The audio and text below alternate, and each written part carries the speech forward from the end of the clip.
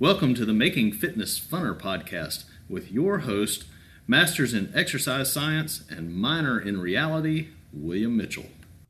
Hello and welcome to the Making Fitness Funner podcast. I'm your host, William Mitchell.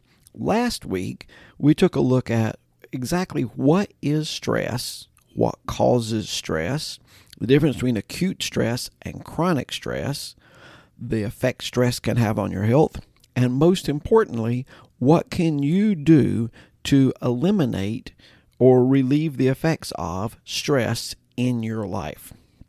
Well, this week, it's a topic that I've known about for a long time, but it's been in the news recently, and it just really doesn't make any sense. And it's the fact that drinking diet sodas, or using artificial sweeteners actually, can cause weight gain. When it was first discovered that people who consumed more artificial sweetener were more likely to weigh more, everybody said, well, really, people who weigh more are using the artificial sweeteners. That's got to be the problem. But then the research started to continue and found that it wasn't just that correlation that heavier people would use more diet sodas or non-nutritive sweeteners.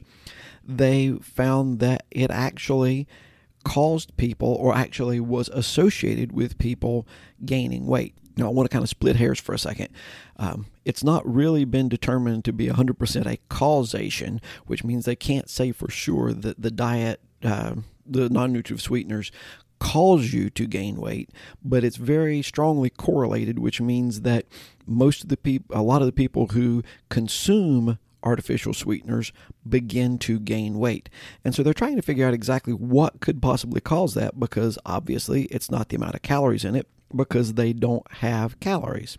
And one original thought was, it's like, oh, well, I have done so well on not having calories in my sodas, then I'm going to have extra calories for my meals. So the person goes in, they order a triple cheeseburger and a banana split and a diet soda. So you end up consuming more calories because you've saved a few. And actually that same thing does work in a lot of exercise.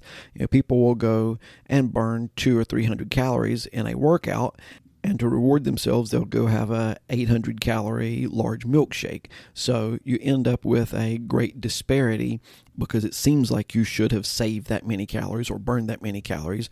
So you just don't really estimate the number of calories correctly. But there's a lot more going on than just that even. The particular study that brought this into the news just recently was from the Nutrition and Health Study done in February 15th of 2021. And it said that if you consume diet drinks, and most of the studies have been done on diet drinks because that's where most of the artificial non-nutritive sweeteners are used. But if a person drinks diet drinks, it stimulates the reward center in the brain, which causes you to want more rewards, more of whatever. And it decreases the self-control center in the brain, which doesn't sound like a really good idea. I want more rewards, and my self-control is going to be dampened just a little. Now, because of sugar's great ability to be an energy source and the relative scarcity of sugar through most of human existence, almost all animals, including humans, have a strong sweet tooth. There's a very, very strong desire for sugar.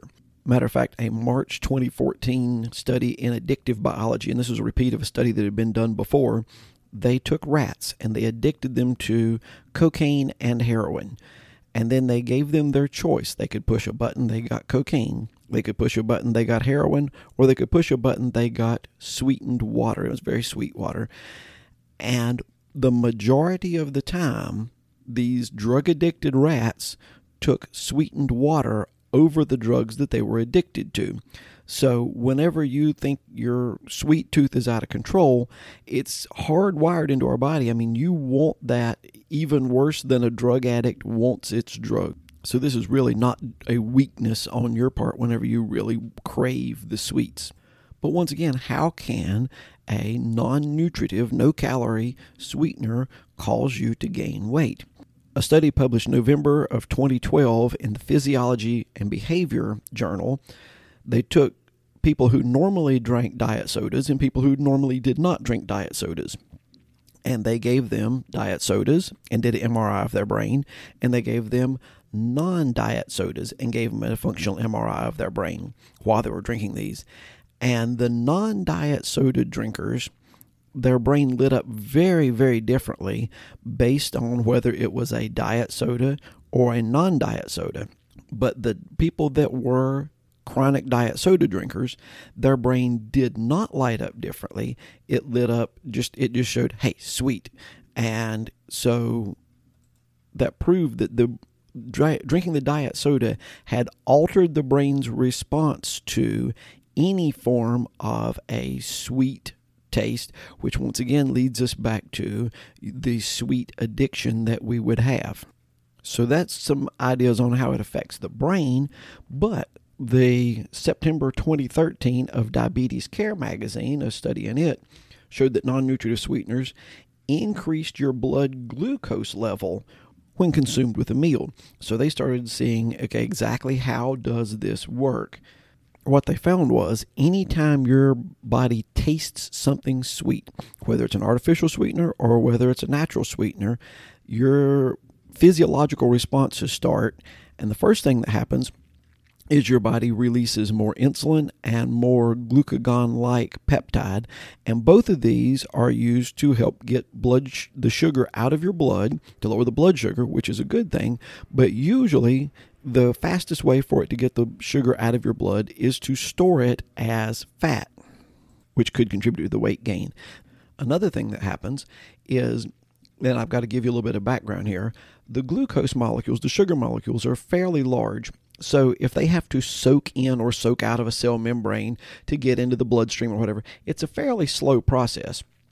So your body has developed these glucose transporters, and there's, I think, 13 of them.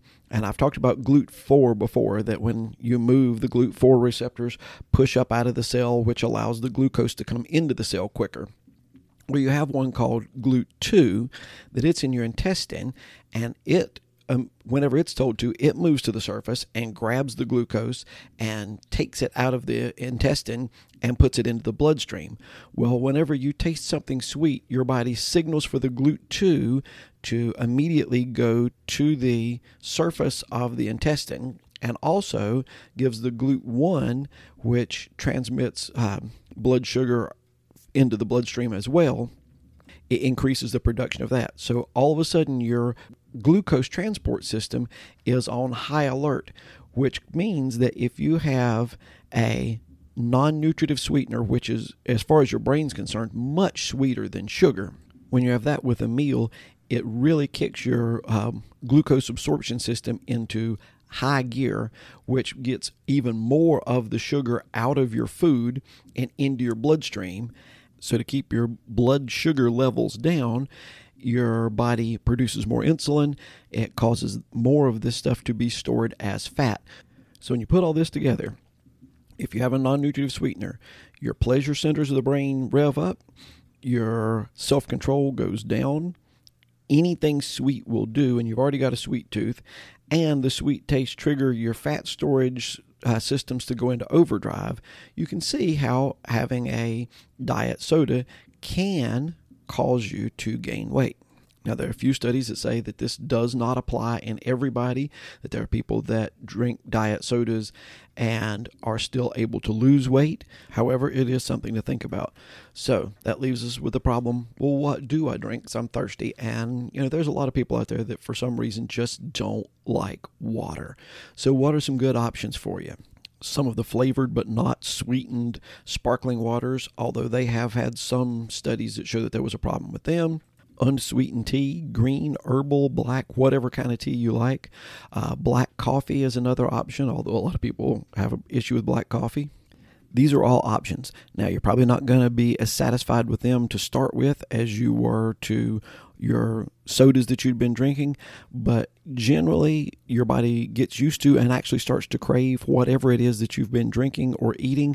So trying these and just persevering through for a while will help you acquire the taste for them and hopefully make your fitness journey just a little bit funner. I hope you've enjoyed this episode.